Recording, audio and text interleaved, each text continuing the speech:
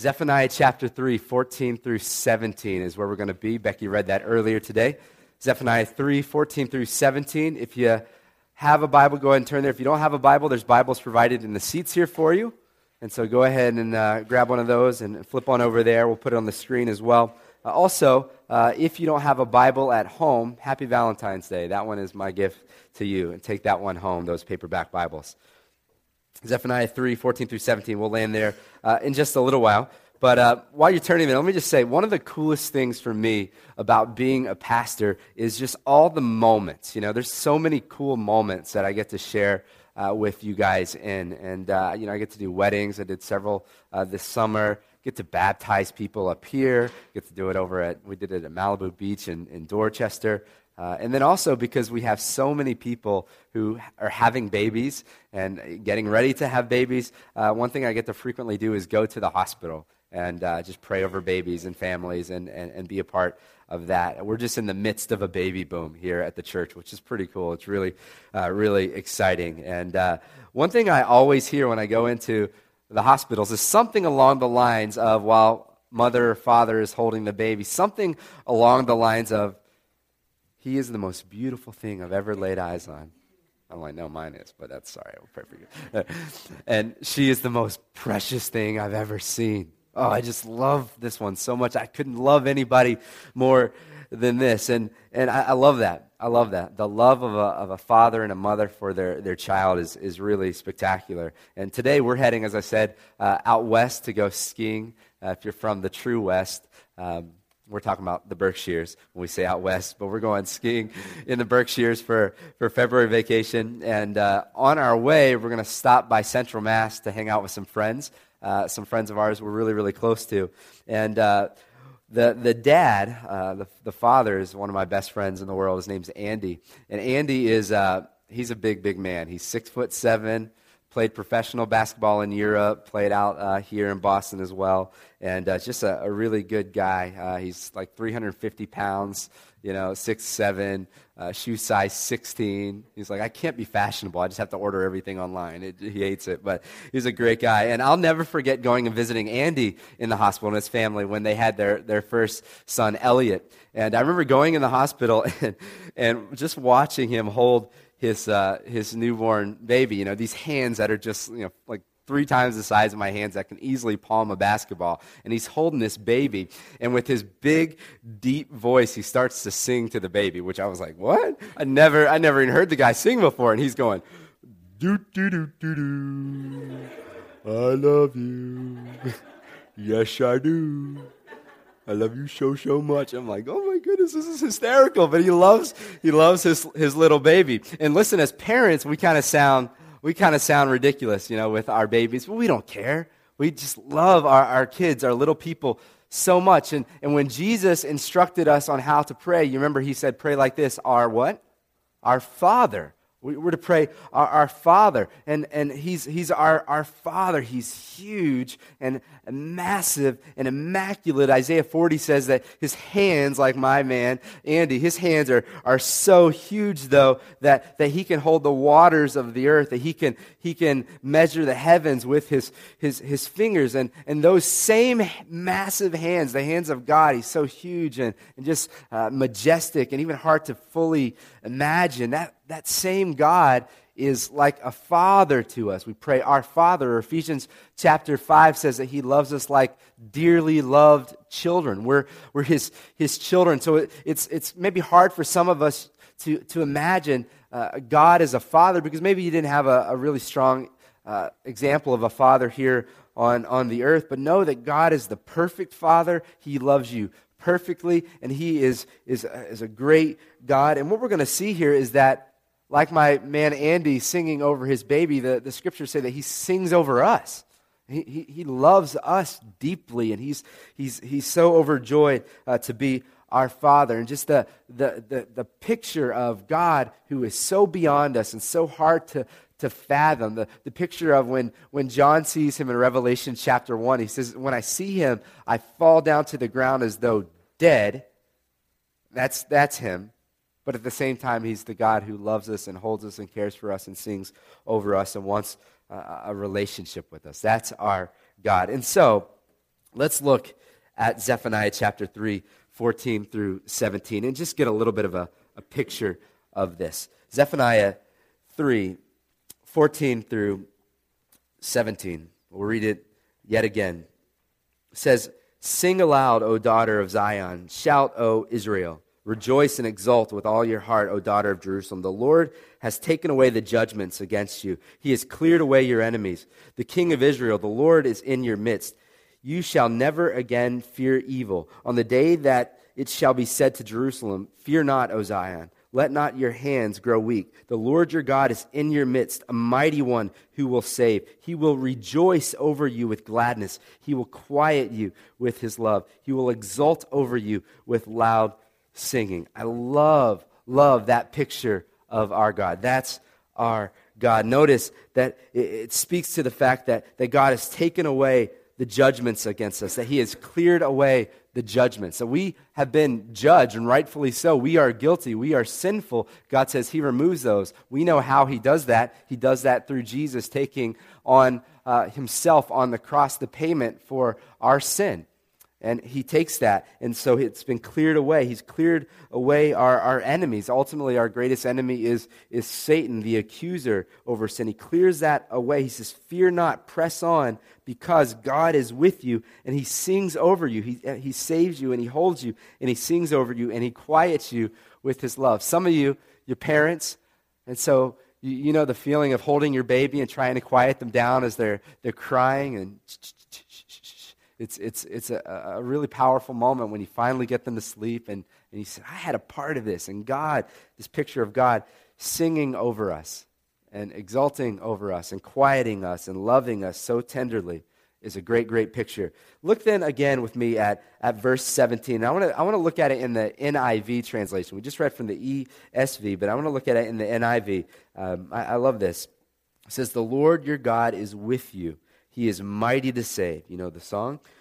"He will take great delight in you. He will quiet you with his love. He will rejoice over you with singing." So he doesn't just love you, he delights in you. So it's not like, hey, I love you because I have to, because you're my creation, you're here, I should love you. No, I delight in you. It's my joy to love you. I love you, and I delight in you. Psalm 147:11 says it this way. It says, "The Lord takes pleasure in those who fear him, in those who hope in his steadfast love."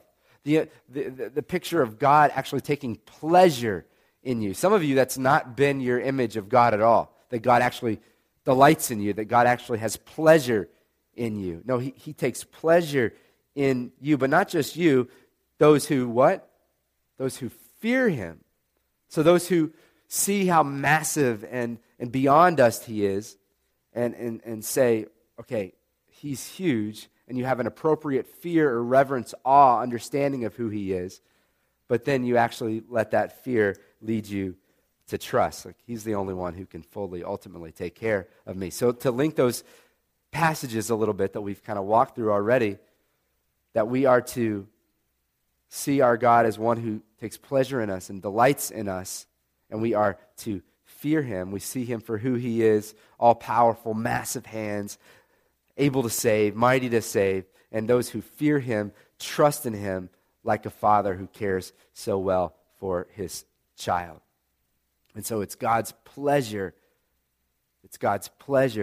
to save us. I love that. He's mighty to save, and it's his pleasure to save us, to come to our rescue. And I don't know about you, but I can think of numerous ways in which the Lord has come to my rescue. He's come to my rescue in numerous ways. And listen, you were trapped in sin, ultimately, and it's God's pleasure to pull you out of sin. That's God. So my dad is a car guy, and he has two cars that he just prides himself in. And my mom's tried so hard to get him to sell those cars, but he just can't do it. Anybody here a gearhead? Some of you guys are gearheads, you know, a little bit. So just so you know, my dad has a Barracuda and a Charger. And the Charger is the one you would recognize. It's yellow with a black vinyl top. It's a 1968 Dodge Charger, which is the Dukes of Hazzard car, same body style, but yellow with a black vinyl top. And he he loves these cars. He every now and again will just kind of go along and stroke his finger upon his cars and look at them. He never drives them hardly ever. And he loves when I call him, my dad. And so sometimes I get in trouble and I call him while he's at work, and he does this. He says, hey, talk to my coworker for just a second, Joshua, and just tell him about what you're doing in Boston. And he gets so excited. He puts some random coworkers put in this awkward position. I'm put in this awkward position, but he's just so proud of me, and he just wants me to talk to his friends. And that's my dad. And so he's just a great guy, kind of a gearhead. So a few years ago, one of our own here at the church, you know her name is Sindel, calls me up, and she says, Josh, I'm pulled over on the side of the road, and my car is just messed up. The steering column barely turning. Can you come over here and help me? And listen, I know nothing about cars. I mean, I'm just an imbecile when it comes to cars. But I said, oh, yeah, absolutely, I'll come help you. Yeah, I'll figure something out. And I get over there, and when I get there, she says, it's I can't get the wheels turned, it's really hard. It's probably the power steering fluid. I'm like, definitely power steering. Yep, absolutely. That's what I was thinking. And so I said, I'll go to the store, and I'll get some power steering fluid. And I went to the store, got some power steering fluid, and I came back, and she was like, we should probably put that in. Yeah, absolutely. That's what I was thinking. We should put it in.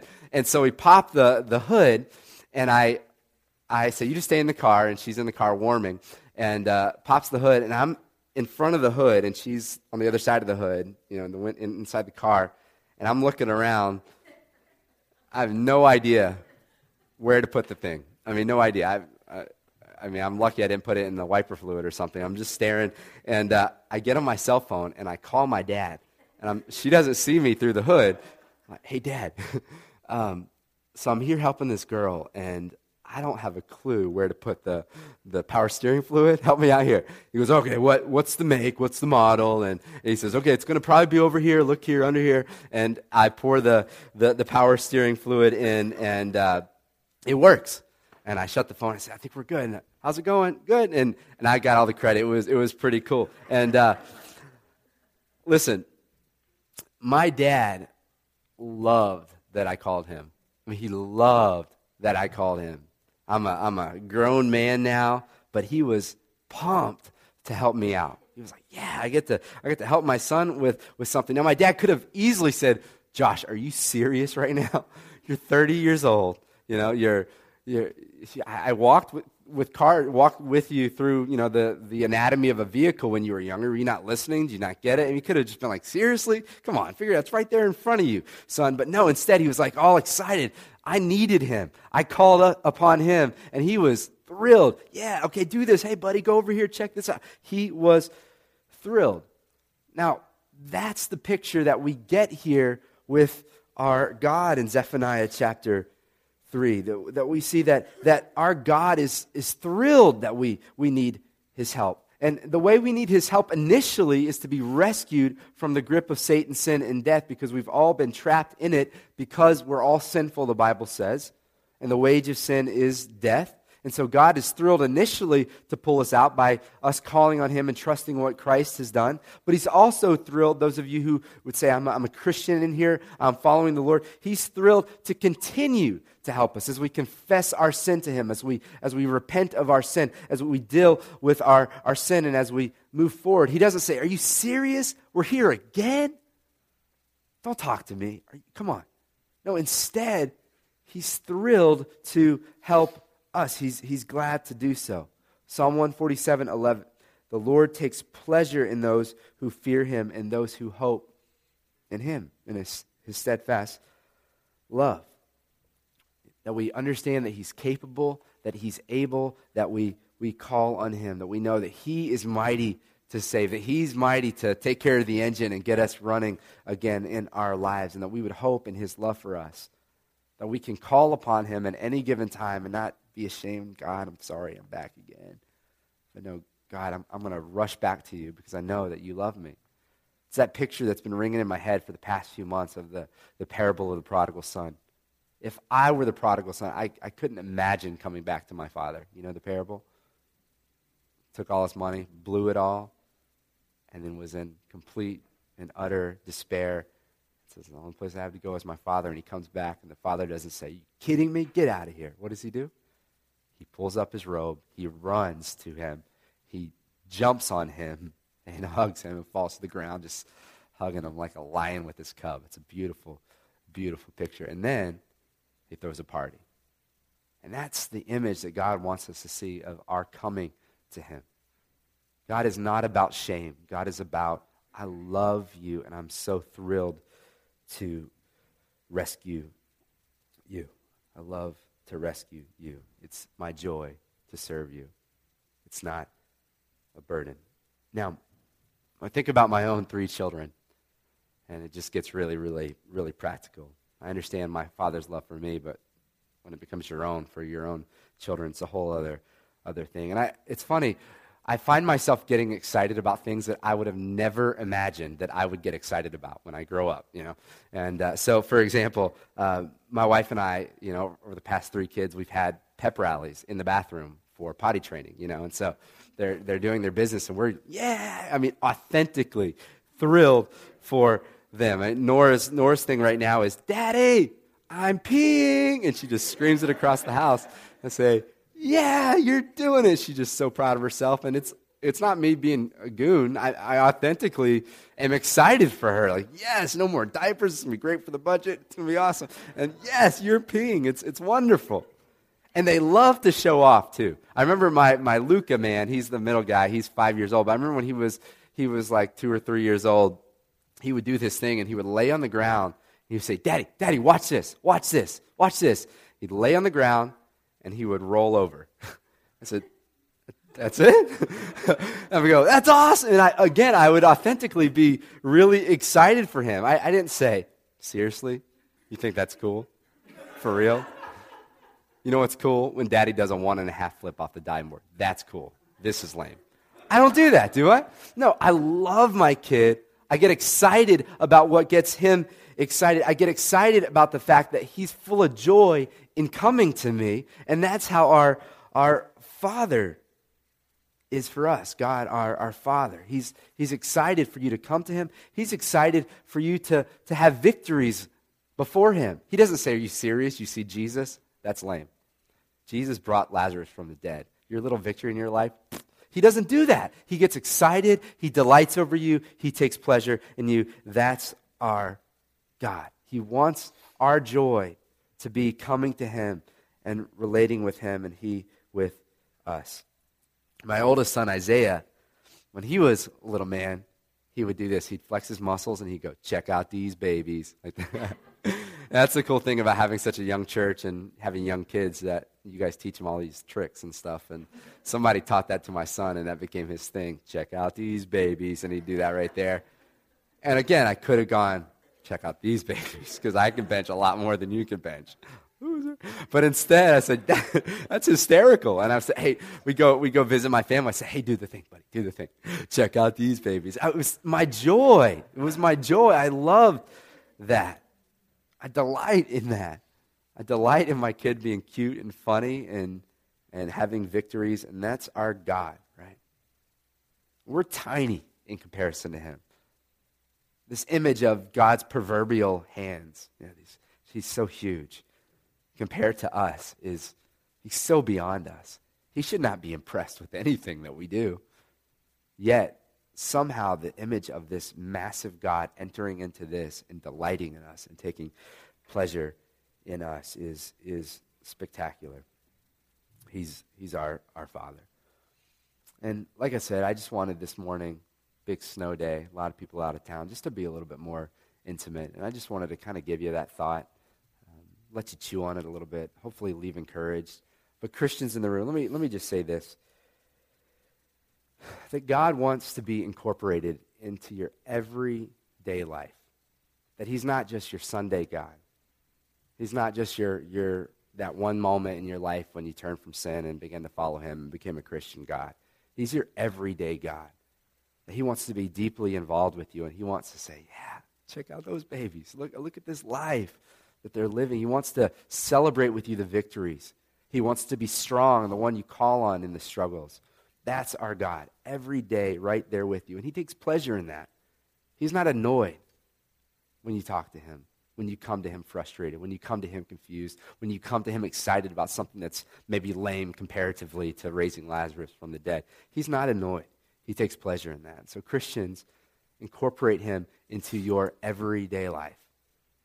And then if you're in here and you'd say, I'm not a Christian, I'm not a believer, I've not followed the Lord, let me just be really clear about what the ultimate message of the Bible is. You start in Genesis, and God made mankind. He intended to have that loving, intimate relationship with mankind. And you may know the story of Adam and Eve, but we sin. And that sin, like a disease, infects all of humanity, and we all sin. We can't just blame it on them. We're sinful today. It's very clear. The Bible says that the wages of sin is death. And we stop there and say, well, it's death. Yeah, death, and death eternally. But the free gift of God is life in Christ Jesus. And so the scriptures are very clear that if you would trust in him, that you would fear him and see that he's mighty to save, he's able to save, and you would turn to him and trust in him and follow him, then you can have a relationship with that God who delights in you, that you can be his child. And when he talks in the scripture about dearly loved children, he now will be talking about you. When he talks in the scripture and says, I want you to pray to me as Father, he's talking to you because you have feared him, you've seen his massiveness and how capable he is, and you've trusted in that. It's not just this acknowledgement, it's saying, I see that you do that, and that you're able, and I need that in my own life. And so I'm calling you to that as well. Christians in the room, incorporate him into your everyday life. Let him delight over you and take pleasure in you in every single area of your life. And you enjoy coming to him. And those who in this room, you're not yet a Christian, you're not yet a follower of Jesus today, call on him. The Bible says that whoever calls upon the name of the Lord will be saved. Much like me calling up my dad and saying, I need help. That you would call upon him in prayer and say, God, I need you. I can't do this without you. I recognize I'm stuck. We're not going anywhere because of my sin. But I know that you're the only one who can rescue me, and I'm turning from sin, and I'm turning to you. I'm trusting in you. Forgive me of my sin. Cleanse it. Take it upon yourself on the cross. And he says you'll be his child. You become a Christian. So those are the invitations, twofold today. I don't know where you're at specifically, but you do. And I want to give you a moment to pray to God and just to thank him for who he is, and maybe some of you today to call on him for the first time. But let's pray.